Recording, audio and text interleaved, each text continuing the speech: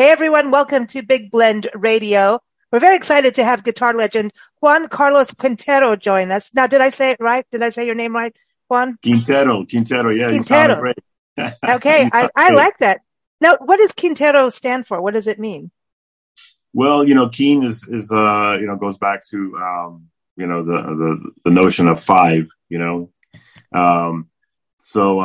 But other than that, I don't know. I can't tell you any deeper meaning of Quintero. I wonder. That's interesting. So numerology, that's got to be interesting for someone to, number five. Because maybe you could have been a family thing of five people. And I bring that up. That's kind of interesting too, because you think numbers somehow are lucky numbers. Five is an interesting number, and I know. Go ahead. I'm sorry to interrupt. Go ahead, please. No, I was going to say it's interesting because you're, going to work with Amy Worthington now from Internauts, and then that kind of has that Celtic side. So I was thinking there's a lot of luck going on here. I think five, and you need a 5-leaf clover. That's what needs to happen. Yeah, I like that. It's been pointed out to me, as far as my name and the whole five thing. And of course it's there, if you want to look at it, but it's all very interesting. And I run into Quinteros, very often now, more than before for some odd reason. When my wife and I got married, everyone freaked out because she also had a last name of Quintero, and so it was like, wow. It was like two Smiths, like the Smith family coming together. Hey, I know when every time I take an Amazon delivery or whatever, they're like, what's the last name there? Because my signature looks like a doctor, wrote it. And I'm like, Smith. And they're like, they look at me. I'm like, really? And I remember when we first moved to this country, we were teaching musical organs, playing. And I think I was in Pensacola. I was living in Pensacola, Florida. And there was a big newspaper article about some woman called Lisa Smith who got a DUI and knocked into this tree, did that, and was, and all these students kept thinking it was me because they know I love my wine. Everyone knows I love wine, but they thought it was me because it said, and it was Lisa Diane Smith, my full name. And I'm like, right. It wasn't me, man. I didn't do it, but they all thought I, did something crazy. So I stumbled into something very similar. I took I do music supervision, as well. And I've done it for many years, for film and TV. And, there was a background check done on me. I was just joining a new company at the time, and so apparently there's some guy out there, who's a drug smuggler, same exact name. And I remember, being called, "Hey, is that you?" They kind of asking me in a light, kind of lighthearted way, but not really. And I remember wanting to answer in a lighthearted way. Well, of course it's me, but the little voice, in the back said, just say no, it's not me. Don't worry. So we got through that, but yeah. Wow. So I guess it comes up, depending on, which, part of the world you're looking at. But, there's a couple of us, with the same exact name out there. Another guy is a soccer player from Medellin, Colombia, and he comes up often, and I'll get emails. Especially being Colombia, right? That's the other thing too. It's like immediate target, right? That's rough. When I was in that music, because I was the youngest one in the company, they nailed me for drug tests every single time for the insurance, and everybody's like, pull her in. And I'm like, dudes. And then I just said, okay, I'm going to go eat poppy seed muffins and see what happens. It gets crazy. It does get crazy, but this is exciting. So, you've done so much in music, and your guitar playing is amazing. Everyone knows that, right? I was listening to Tangerine, and I know that's coming out in August from your new album, Desserts. That happens to be, actually, used to teach that song. It's one of my all-time favorites. Tell us a little bit about the album. Because, that's a good name, that Desserts. That's like a great name. Well, I wish I could take claim to some kind of deep thinking there, but you just wanted dessert. You just wanted something delicious. we were just kind of brainstorming. I bring my wife into this because I brainstorm with her quite a bit. I'll say, hey, what does this sound like? And she'll say, what does it mean? Or yeah, it sounds great. And sometimes it's the reaction to something that tells me what to do, because it's not really analyzed and not thought out and over, processed. It's just a feeling that happens. And so I was getting these kind of responses over desserts, and we just went with it.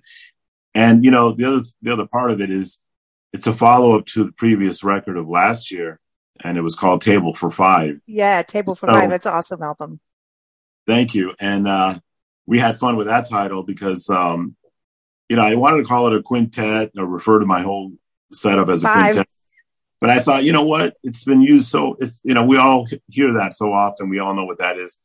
So it came, I had that, just the sheer luck of being at a restaurant with my wife, and we, they were calling out names and people were waiting to be seated.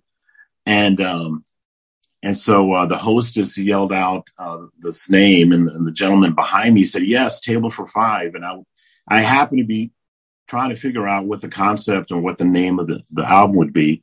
And I almost hugged him. I turned around. I was so happy to hear it because when he said it, the way he said it was perfect. I thought, man, this is it.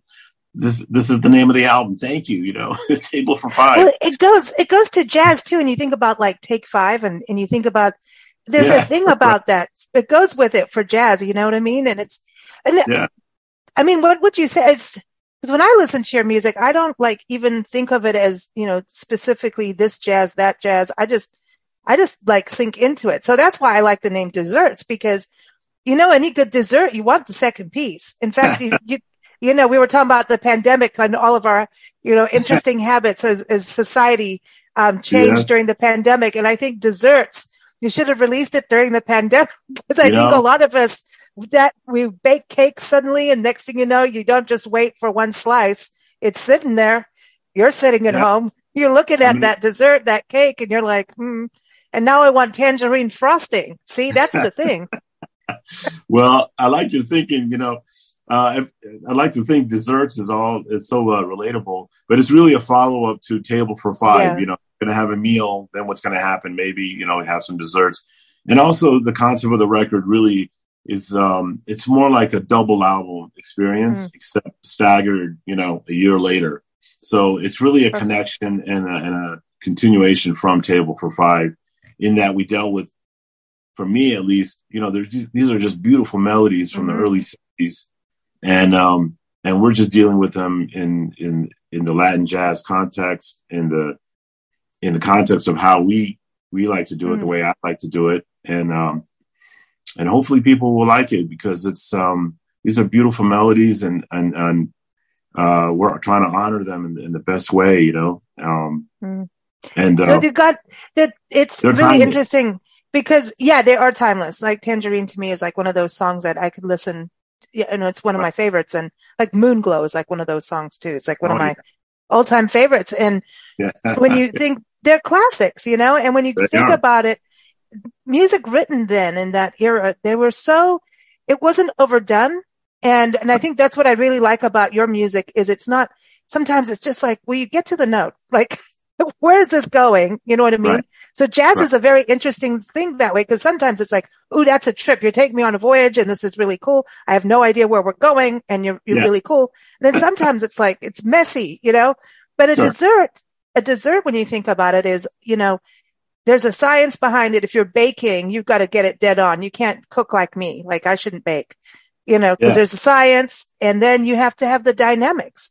And I think that's something I always talk about, dynamics being, I think the most important piece of language in music is the dynamics. And you've got it very subtly. You're taking these classic songs that someone could just play straightforward, but it's all in the dynamics, and that those songs allow for the movement of dynamics. Did that make sense? It makes 100% sense to me. And that's what we discuss in the studios, how we, it's the tempo, and we work, my band, it's a meeting, we discuss how we're going to arrange this in the moment, because we the idea is to keep it fresh. So you're hearing arrangements that were really developed in the studio in the moment. How are we going to do this? How are we going to go from one section to the next? And what's the tempo? And what's the dance or the genre? Is it going to be cha-cha? Is it going to be danson? Is it going to be, samba? Whatever it's going to be. We figure that out in the moment, and we go for it. We take about 3 or 4 takes. Sometimes it's the first take, surprisingly. But these are fresh, and we're just learning the chart or the new arrangement in the moment. And of course, we talk about dynamics. What are we going to do when we shift, when we go to the bridge, or we revisit the verse? Well, how are we going to do that? Because it should feel like it's a vocalist. The melody should feel like it's being sung. And it's taken me years to figure that out, and hopefully we're getting there, It's like having the big fish and all the little ones in the net. It's that really cool balance. And then having other people. And have you been playing with the same band for the whole time, or? Yes, I've been very. That's part of it. Then over 25 years. Wow. Our percussionist Joey De Leon has just joined the family. He's now in it a couple of years, but everyone else, Joe Rotundi on my pianist, and Eddie Resto on bass, and Aron Sedfati on drums. They've been with me for so long. There's a shorthand there, and I always like to put it that I can play anything I want now, because I know they're going to catch me. And make it all right. It's I feel a little more freedom because of that. They're there, and I know that because of their wealth of knowledge and wisdom with this music and the tradition of it, that they'll help me get it right. Because I'm really a student of this music, and always will be, because these melodies, they came from great composers, but the context of where they came from is very interesting to me. Often they came from movies. There were songs in a movie, and they weren't jazz standards. There were songs, and they became, interpretive. They became music that was that went into iterations, and improvisational music started surrounding these melodies, but they weren't intended. Henry Mancini wasn't writing jazz tunes. He was writing music, songs. His stories. Yeah, that's what I was going to say. It's like it's writing your own language with a story, and especially instrumentals. Instrumentals are like the portal to creativity, I think. I'm a singer, and I think, singing is like this whole other instrument and talent. Yeah. But there's something about instrumental coming in with, just like I like when I think about those songs, like Tangerine could go into Yellowbird like seamlessly, like how there was a lot of pairings that went on in that time frame with music. Like I think it was at Dr. Zhivago, the theme from Dr. Zhivago, Somewhere My Love, and I think the theme from Picnic were written together to kind of intertwine together. I can't explain how that thing was going on, but they were like, you could flip them and they matched or something. I can't explain that. I'm not smart on those things, but I know what I listen to, you know what I mean? And it's just really, I don't know, there was this storytelling, and when you have that openness of an instrumental, you're allowed to change the story. You are, but your take on it is very interesting to me, because it reminds me that the music has to remain sound. It has to be correct. In other words, it happens to be a jazz performance, but you can't abandon the essence of the song and the simplicity of the melody, and I would even say the beauty of the melody, and that's what everyone understands. I first realized this, and I've been making a lot of records. Original music, original music is a whole nother thing, a whole nother journey. But the first time I did covers, like per se, other music, was a Christmas album years ago, and I remember going into it thinking, oh man, this will be easy. It's Christmas songs. I mean, I'm just going to blow right through it, and no big deal. Well, I found out it was quite the opposite. It was so humbling because I realized when I was doing Jingle Bells, for instance, careful handling, because the melody is very clear. And you want to make it hip or something, you want to mess with this melody. No, you want to leave it alone and preserve what that composer worked out. They wrote all kinds of different shapes and different ideas, edited, threw away other stuff that we'll never know about for it to be Jingle Bells, right? Yeah. And so if I come along and play my instrumental version of it, I need to honor that because that's been worked out. So you can arrange around it, you can create other sections around it, but you need to come back to the melody.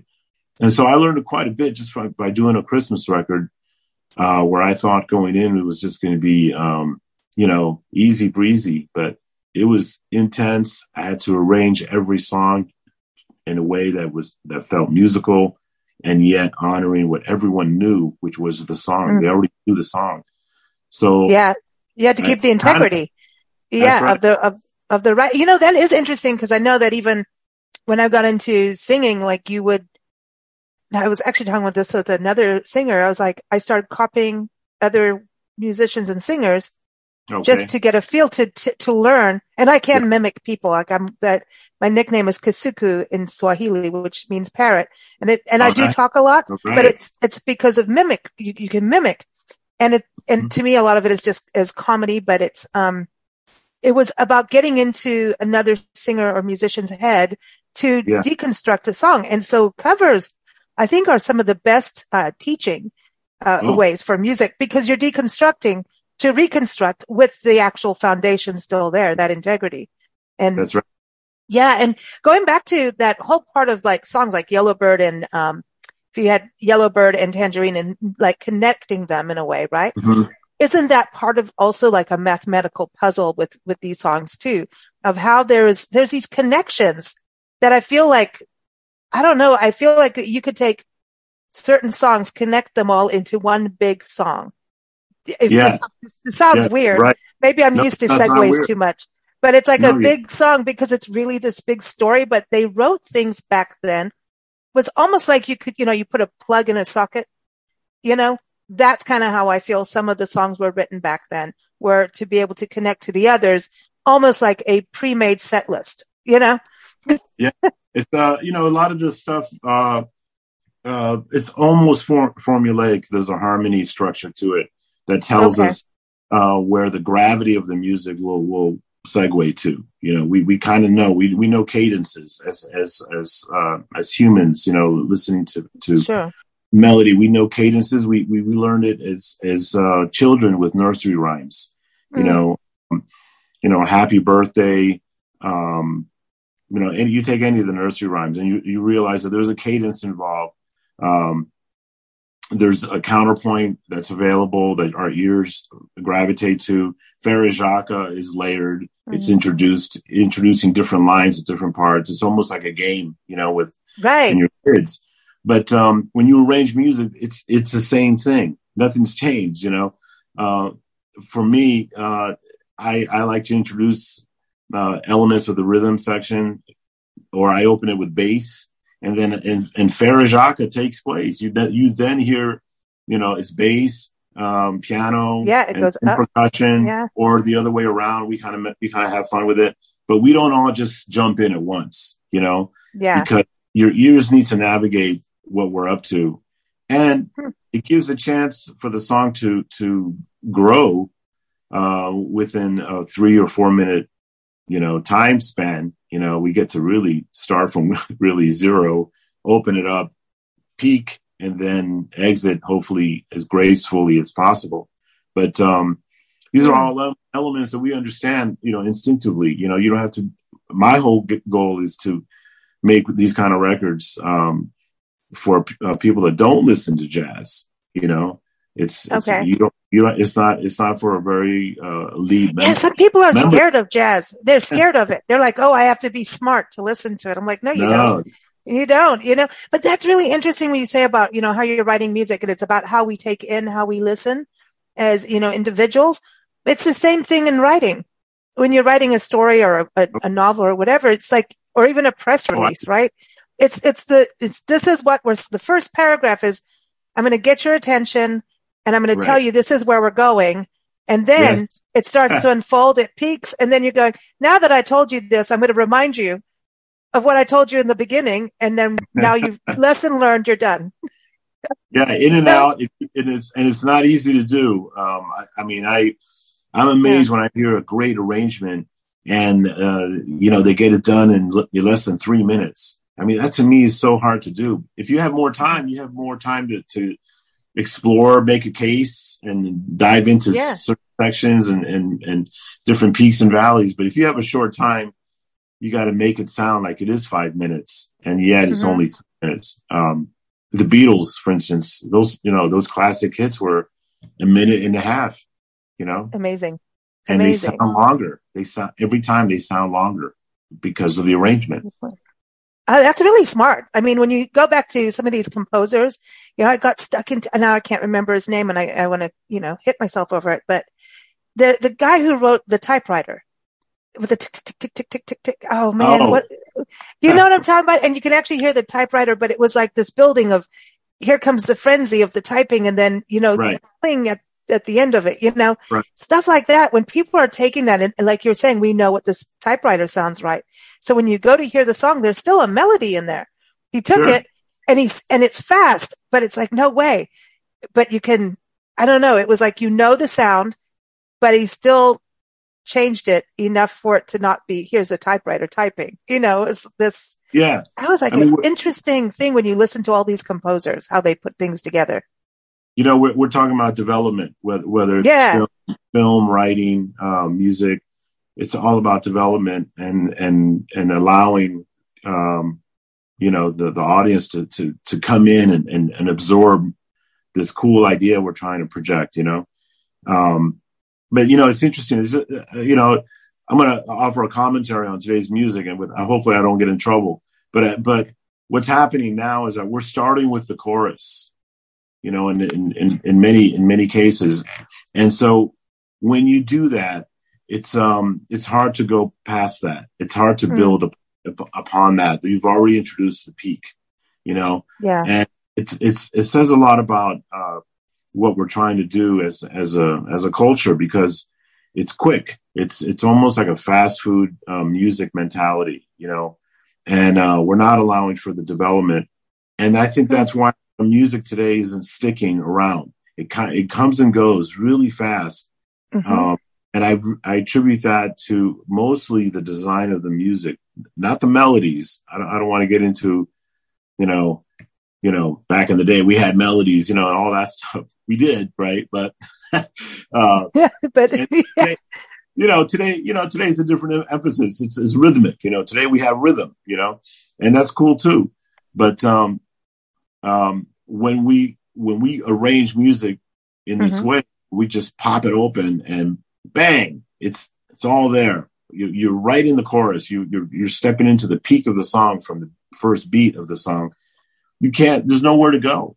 And so that's why we're getting music that's just kind of, it's leveled off because it can't go any higher. It starts so big.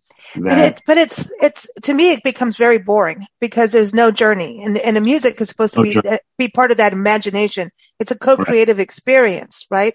And so when you're talking about like this chorus, bam, that's almost like everybody wants to write an anthem, like that's it, and it's got to be something that someone can chant to and get it over. It's like, here's your football song for 3 minutes. That's when the dynamic has gone away, and it's like, to me, okay, if you want a drinking song, go to a bar. Go to the stadium, fine. But for actual listening music, I mean, we drive across the country and I check radio stations all the time. And I have nothing against the Eagles, but I'm really sick to death of Hotel California. And it happens no matter what. We will sit and we'll play something, and it's the same set list, and you cross the county line, they repeat it. And then sometimes when you get to university towns, you get to actually listen to music and you'll go, oh, something I've never heard. Yay. Right. And then you start listening. You're really listening when you drive. And those songs that you're talking about, I can't there's no entrance. It's like trying to drive on a road with someone who's driving 120 in a 30 speed limit and you're trying to navigate. It's not going to happen. Yeah. It's like, it's over. It's not even a one-hit wonder. It didn't even make it. The data tells us what's happening. So, there's a resurgence of vinyl, for instance, okay, which is great.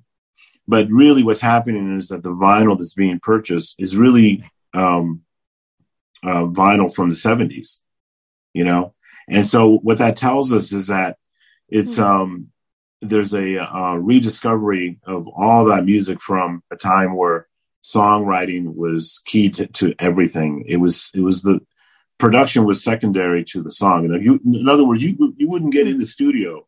Someone wouldn't give you the money, the financing, to go in the studio unless the song was ready. And that's the thing. Now we go in the studio now. I'm saying we as an industry, we go in the studio without a song, which is mind blowing to me, and spend hours we're before, I mean, your hours are hours. I mean, rehearsal space, all that stuff. You had 1 hour to get it done and you better not be, I think that's where all the drunken passed out druggies, it didn't work always, but for some it did, but it's, I think you're really, it's interesting because, as we travel, we're in different homes across the country, pet sitting. So we see kitchens and we see what music is like, and we see more and more of the vinyl like you're talking about. But I guarantee you, these are albums I grew up with as a kid.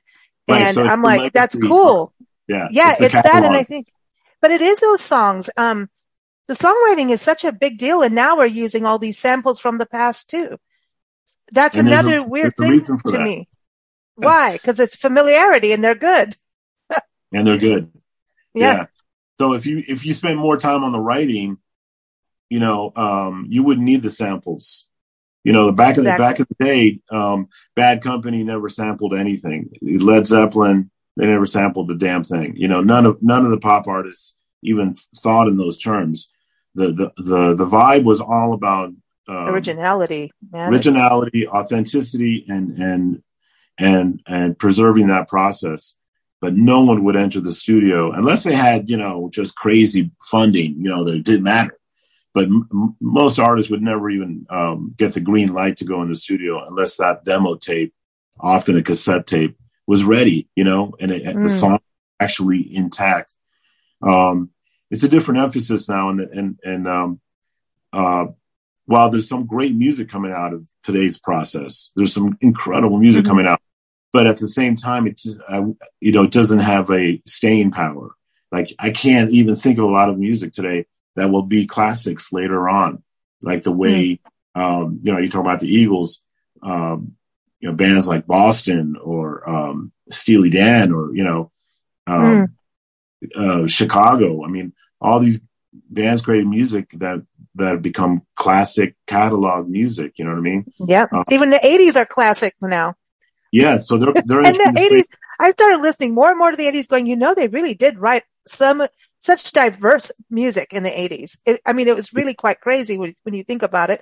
And then I don't know what happened, but it was, I think, the middle of the 90s. It got weird that's where it to me got weird. But at the same time, the independent artists that we listen to and put on shows and everything, you listen to their musicality, it's like, this is exciting. What Absolutely. Is going on between this gap we have so many independent artists that are really honing their craft. I mean, and it's blood, sweat, and tears to write that perfect song kind of thing. And the radio stations, there's so much talent. I just think it's all become very, very commercial. And so it's like, write songs because our audience likes these cowboy boots, so write a song about cowboy boots. And we've got sponsors for it. I think we've gone that road.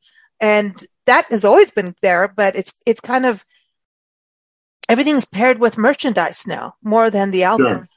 Yeah. It's all about monetizing every aspect, to overcome, the lack of retail, for instance, attached to the fact that you have a record for sale, but, I would say the independent market really does point to what the record industry was really made of in the 60s and 70s. It's really about crafting the concept of the music, the song quality, because the independent community, artist community, it's not made up of independent wealth that they can just go into a recording studio and think about it once they get to the recording studio. They have to iron it out first, independently, maybe a home studio. But they commit to all those big decisions in the music way before they enter a recording studio, if in fact they're going to track live. But they represent to me the urgency and the quality and the idea of an artist development is really coming from the community more so than ever. Because it's exciting. You know, I think I love we're seeing it in film too, except it's like film. Now they're doing like 10 Mission Impossibles. You know, it's like, okay, who cares? You know, so that's to me like the sampling thing. Oh, we've got this formula. Everybody must fit to the template. And the arts to me are the anti-template. Yeah. Well, you know, those formulas create a huge, revenue stream, but it's instant. So those movies hit really hard for one weekend, and that's it. The audience, it doesn't stick. Just like the song, the music, the commercial music of today. It's that whole notion of starting with the chorus first. It's just a huge. Now that's going to stick in my brain forever. So it's Frere Jacques. But going back, because I know you've done a lot of movie and work with movies and TV and everything. Isn't that like an interesting thing for music, that pairing with the visuals of writing for it? I mean, when you write that kind of work, are you writing it from someone saying, okay, we're going to be cutting this scene, I need this, or do you see where it's going to be paired, or how does that process work? Because to me, it's fascinating because it's like merging art forms. Like I always want to see someone painting while they're listening to music to see what happens, like a band and an artist together, you know? So it's kind of like that. Yeah. I mean, my role as a producer or a music supervisor is means that I get to work with composers and bring them into projects. That's I oversee what they do. I'm the I would say the broker, you know, between the director or the executive producer and the composer. And the reason for that is because often the director, or it could be the executive producer as well. They don't speak the language of music. So they need someone to present and be the translator, really, to a composer, you know. So you can't tell a composer, I don't like it. Oh, dude, don't. It doesn't work. Can you make it more? Can you make it faster? Can you make it slower? Can you make it more blue? Can you make it more green? That doesn't work for a composer. You have to tell them. It's helpful if you can tell them. The key change at a certain moment in the music, going to a minor, is causing a different effect. We need to make that a major, and I would offer different keys, different modes. That's the music theory talk. But I would offer different palettes so they can draw from to create the music, because I know the effect for the client, the director, will be there because of those choices. Like you don't want it all to be sharps when it's a sad scene. You know what I mean? Yeah, so it needs to be minor, or if the song or the cue is too slow for the scene, then we're talking about beats per minute, and we get to use that language. But the director is going to say, out of frustration, maybe, hey, this is too slow, and I need something faster. Well, if you tell a composer faster without telling them how fast, you're going to get faster, and so now you're going to go in circles, and just frustration builds on both sides. So my role really is to bridge those two worlds as a supervisor, and choose the music that's needed. Talk with the composers. The composers I work with are super talented. It's amazing it's amazing what they do, because it's not my skill set. I mean, I can develop it and go into that space. My skill set is very specific. I make jazz records, I like arranging my tunes and in the case of the recent record, other people's tunes. But what they do is really start from an empty canvas that's really directed by the image on the screen that tells them what to write next, and then come up with themes that intertwined throughout a TV show or a movie in such a way that you and I don't even pick up on it until later. Maybe we see the movie again later. We pick up on the score, on what it's doing to us. But it's one of those things. If you turned it off, if you turned off the score and you just left the dialogue and effects, you would be. It wouldn't impact you at all. It adds an extra emotion, you know. And I mean, I own so many soundtracks because there's something really magical about soundtrack albums, right? Yes. It's just it's like I'm always listening more. And then, you know, even now when you go to like a movie theater, what they've done with this Dolby Sound, I think it is. These seats that you have, you know, speakers, and you can feel things when, like, if someone slams a car door, you literally feel that sound in your body, like you'll jolt a little. And I mean, I've been to theaters and done interviews on this, and it's absolutely amazing how sound has really changed over the years for theaters. And it's like, okay, we all binge out on Netflix, but I want Netflix on that. I want that experience, you know? It's something else when the sound design of all of those parts coming together, when it's done right, there's nothing like it. And when we hear orchestras, by the way, we all know the difference, but we may not know what it is specifically in the moment. We go for the ride. It's just part of the design. But the orchestra, you know, you've got 30 strings or 15 cellos, you know. That's amazing, really, isn't it? Bringing out the drama of the scene. There's nothing like it. There's nothing like it. And so, you put together the composers, the orchestrators that make all that happen. And it's really an interesting result. Especially with the dynamics, like we were talking about, when you have that many people playing one piece. And the dynamics are key. You can't all be on the same volume and the same speed. Like, you know, that's about true harmony. It is all about harmony. You know, the conductor, that's when you see, often people ask, what does a conductor do? Because they just see this guy waving a baton, but that's what they're dealing with, is tempos and dynamics simultaneously. So you get the result of that in the audience. So in film, it's even more important. Oh, wow. It's cool. Yeah. So this album is coming out in August. I was looking at I'm excited about it. Is it going to be out on streaming? Are you going to do vinyl for August 11th for Desserts? We talked about vinyl. My manager and I, we kind of kicked this around a little bit. We may stage this as a later event. For now, It's just a digital release. We're going to see how that goes. We talked about the same thing on the previous record, and we never got to the vinyl thing. So maybe it'll be released together as a double, because it'd be kind of neat to do it. Like, here's your dinner party, and you know, you go through the dinner and you listen to the music, and then it's like dessert time. All right, bring the cognac and the coffee and the dessert. You know, that to me sounds good. That's an event. A listening event, and I love. You should join our meetings. You should join our meetings. You've got a hold on this. I'm into it. Well, it's a cool theme too, and there's places like in Memphis they have listening rooms. Like there's I think it's like at the bottom of a hotel or something. Actual listening chambers where they will play what music you want, and it's vinyl and like an actual. You can sit there with your cocktails, with your friends, and listen to these. I mean, Memphis history is insane, right? Of course. And you get to listen to that. And I'm going, we need to go back to listening experiences. When record stores went away, that sucked.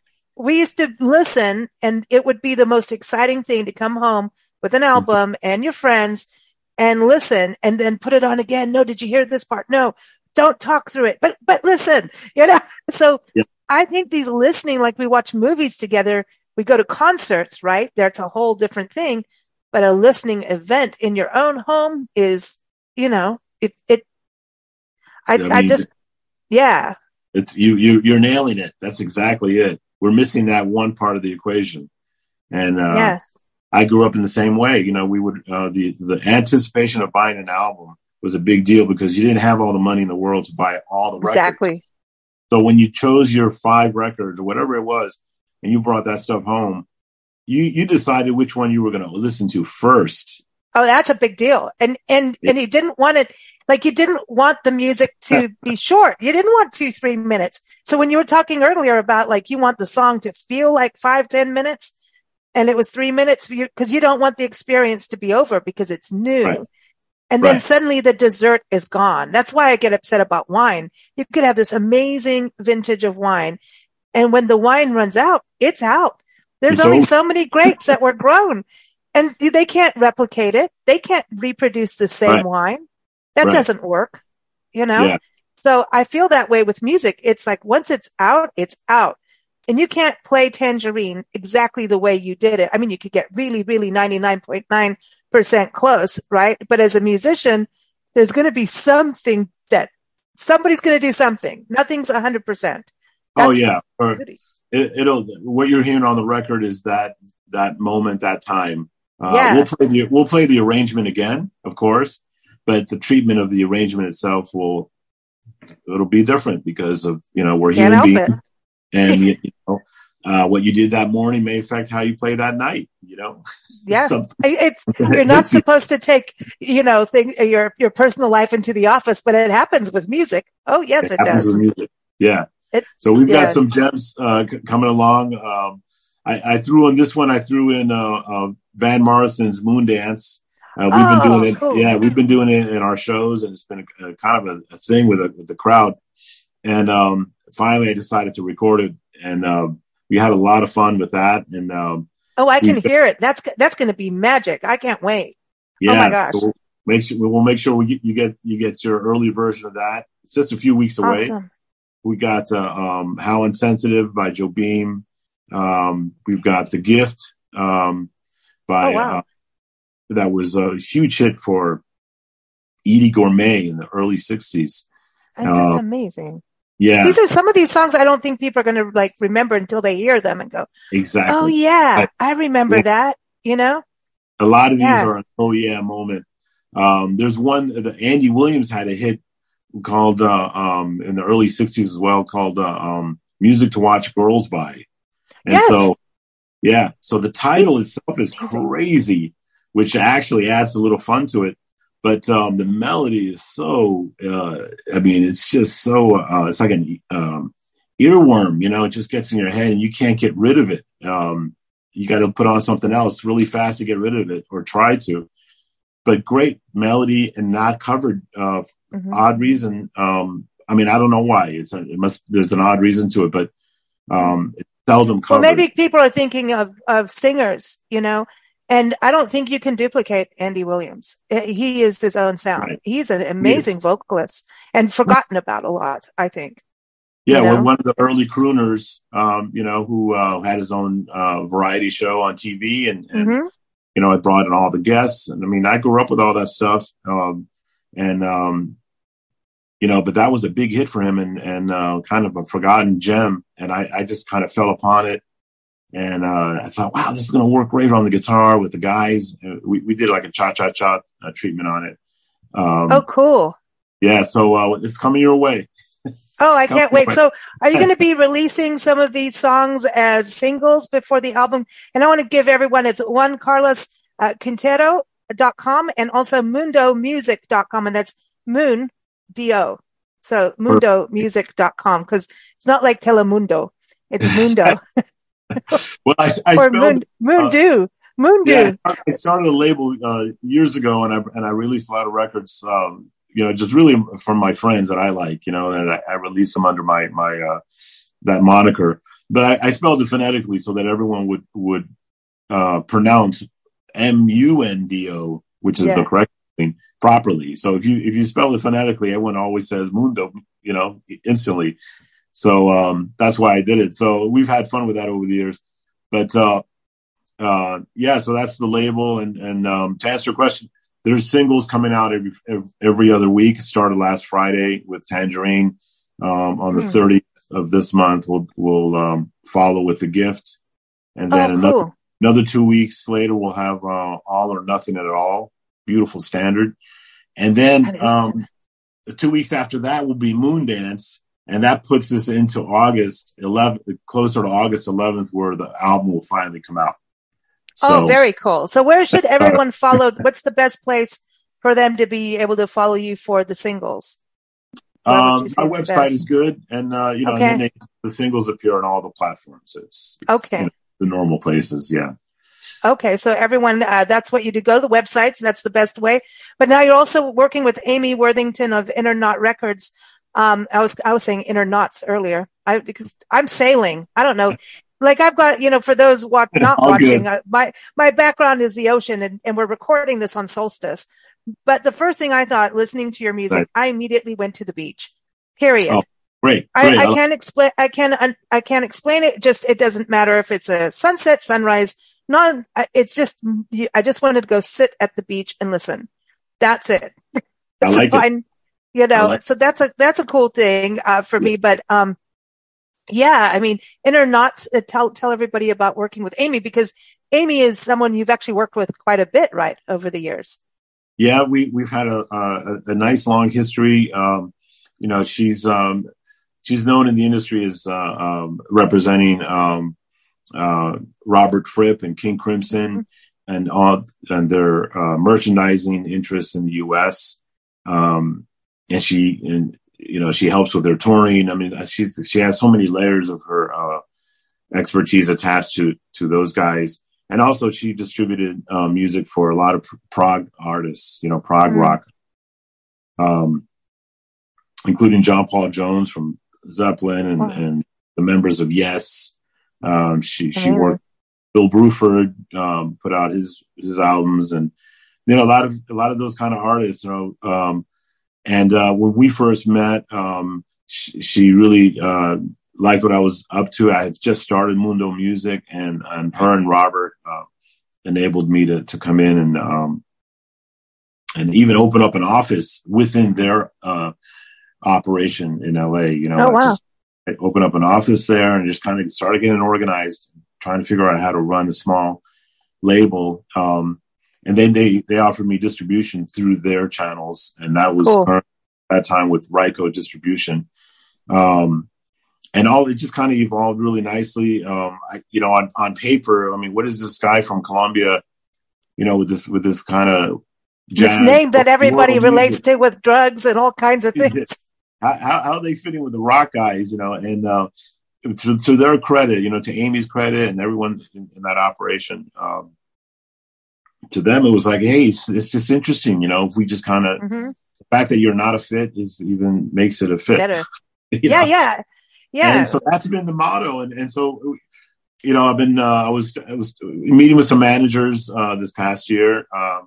It was time to get that piece, going. And, the more I thought about Amy, the more it was just a no brainer. And when I met with her to talk about it, she was on board. And, it's just, you want someone that you can trust and someone that has the chops and, the ideology of how things can work. Of course, it's a template. The industry is really built on templates. This is how we do it. But when you come along and you rival those templates, and you point to another aspect of what's going on, a lot of other things happen. And so she has that mindset, which I really dig. And so I feel like we're a great partnership. That's awesome, because when you're in partnership, like I know Nancy and I, being mother-daughter, it's good because we keep each other on our toes, because we don't agree. We don't agree on things. So creatively, it's awesome because, if I go to her and say, well, this is how everyone's doing it. Well, I'm not doing it then. That's it. We're not doing it. I'm like, but this is what the industry, I don't care. We're not doing it. Right. And then she turns out to be right.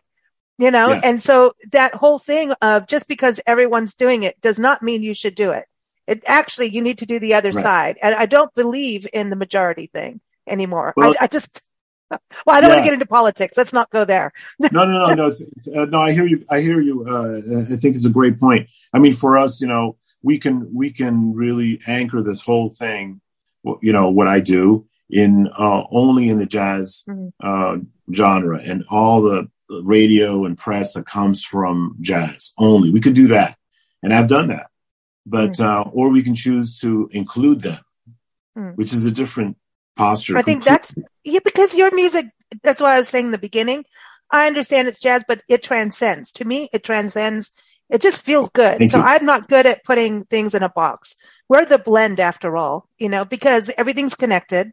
Everything is connected. It's like, I don't care. Like the music, like we were talking about, the music, how you write music as musicians versus how we write it as an editorial piece. It's all connected, the same kind of, it's a formula, but it's not. It's about how to get into someone's brain and the soul. Well, the common thread to all this is that it's really adult music. It's really if to like identify it. And so if you look at the adults, as adults, I'm out, and I don't want to be an adult. Well, hey, you're amongst, it's okay. But in other words, we do everything. We listen to our country albums, we listen to our classic rock, we listen to jazz, we listen to classical. We shop here, we shop there. We do all kinds of things. We're not boxed in by anything, Yeah. And so if you focus on, if we have to, pinpoint an audience, that's the audience, really. It's an adult experience.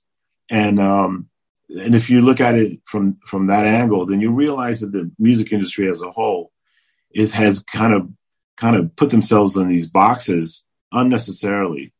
And the audience is the audience prides themselves in having a palette that goes beyond these boxes, Yes. And you don't need to be told what to do. Like you shouldn't, it's like going to a restaurant and the chef comes out and tells you how to eat his food. I'll get up and walk out. Like I've been eating since, I've really, when people see me and meet me, they know you've been eating, but I know how to do it quite well. Don't tell me how, you know what I mean? People don't want that. And you want some discovery. And yes, maybe there's a new way of eating this, but don't come in. That's that same thing. Don't tell people how to listen or what to listen to. And I think again, it all goes back to the gimmicks, the salesy gimmicks, and merchandising is cool. Yeah. We want the t-shirt. We want those kind of things, but you know what I mean? I think it's become so commercialized. Like look at country music now. Is it country? Is it? Like, is it pop? Is Chris Stapleton really country?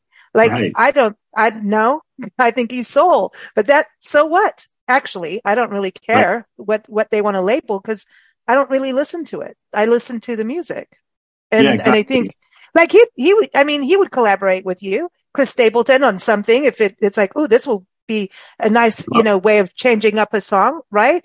Right. So you're right. I mean, it's adult. As grown-ups, we can make choices. Absolutely. And so, I've experienced audience, members, when I meet them after a show, I've heard it so many times, where they say, they hate jazz, but they love what I'm doing.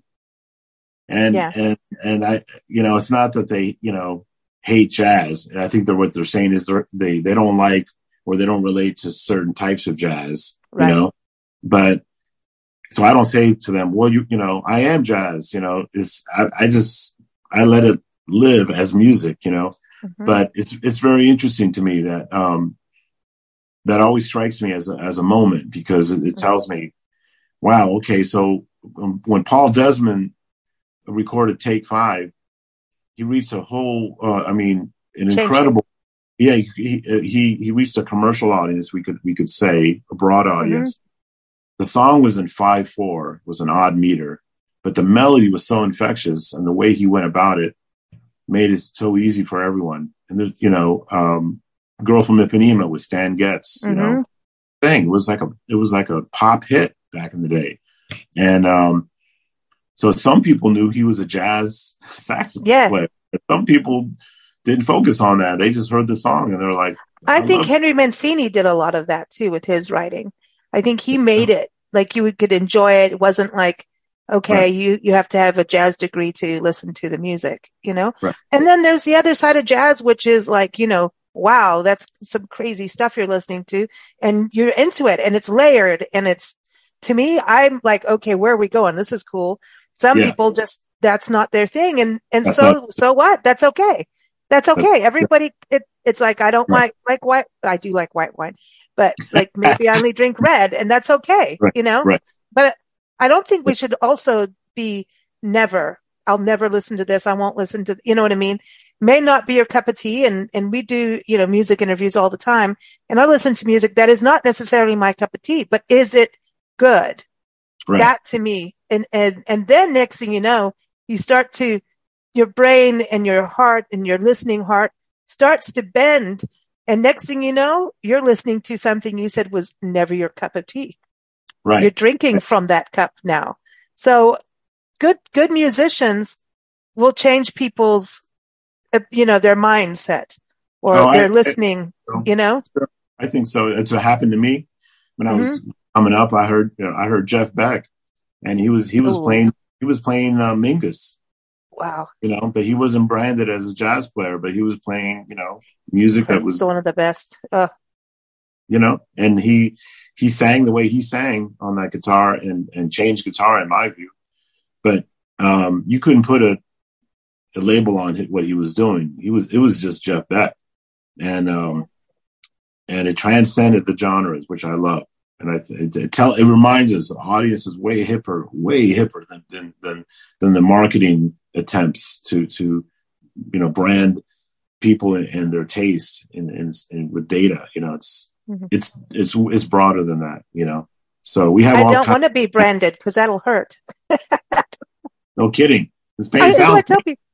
I know it's like whenever there's branding, and of course we have to talk about it in our marketing stuff and everything, and with our partners. But it's like I really don't like that word because it just and that is a boxing in thing. The branding is good. I understand the importance, but there's also a boxing in of that where people also it's like being typecast, and I think even actual companies do that so much to a point of you've made it that you've stunted your own company's growth if you're only this. And when you need to change, and we look at the pandemic, businesses had to change. Absolutely. And if you didn't change, you're stuck, right? We can adjust our sales. Right. That is our abilities in life. And we're given that tool set to always be able to adjust our sales if we choose to. It's that choice. And when companies overbrand themselves and then they bring something new out, people are like, oh, you've done that. Now I don't, you've gone against who you are. So they feel like you've lost integrity, even if it's just a new product or something. It's interesting. This reminds me, years ago, I'll make this really brief, but years ago I was touring in Tahiti of all places. And, cool. There was one station at that time. I don't know I doubt it's the case anymore, but it was basically one main station, radio station. And there was one main, record store in the main island, Papeete. And, I remember going to the shop, and there wasn't a jazz section. There wasn't a rock section, classical section, none of that. It was all alphabetical order, the whole place. Right. Oh, that's interesting. I took a picture of my music next to Queen's Right and Queen. Oh my God, that's awesome. Because of the alphabet. I thought, I like that. When is this ever going to happen again? And, it was just a moment where I realized, wow, this is, we're not worried about genres here. It's all alphabet. That's what matters. And sure enough, on the radio station, they played everything. That's awesome. That's to me how it should be, because otherwise you've boxed your potential as like a listener. You've boxed we have to change as listeners, as the audience. We have to change and explore. Otherwise you're boxed in and you're hearing the same beat all the time. And then eventually you're Hotel California, and then you start to hate a very well-crafted. one time I actually made myself listen to it again, even though I start to hear it and I'm like, oh my God, I can't. No, you're going to revisit the song, even though it plays every place you go in the country. And I'm like, okay, it's really one of the best songs ever written and played. It really, when you listen to it, you cannot say there's anything. That song is one of the best crafted songs, honestly. Right. And yet the I intro, hate it. The lyrics, the tempo. I hate it. I hate it just because it's overdone. It's overplayed. And now if they did a different version, now I'm like, okay, but it's the same. You're ready for the new version. Can you at least do it when like a live cut or something? Now I'll be like, oh, something, let's hear how they do it this time, or somebody else playing it just for that. And so that's what I'm saying is that audiences get, overdone stuff. Like when you go on Facebook and you see the same ad, you eventually, and if that company, you didn't like that company, now you keep seeing that ad. Now you hate that company. Right. And you didn't hate them before.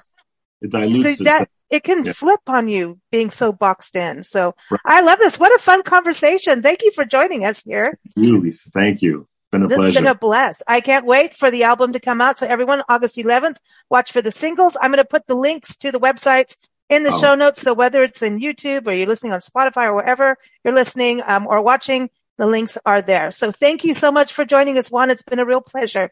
My pleasure. Hope to do it again soon. Oh, absolutely.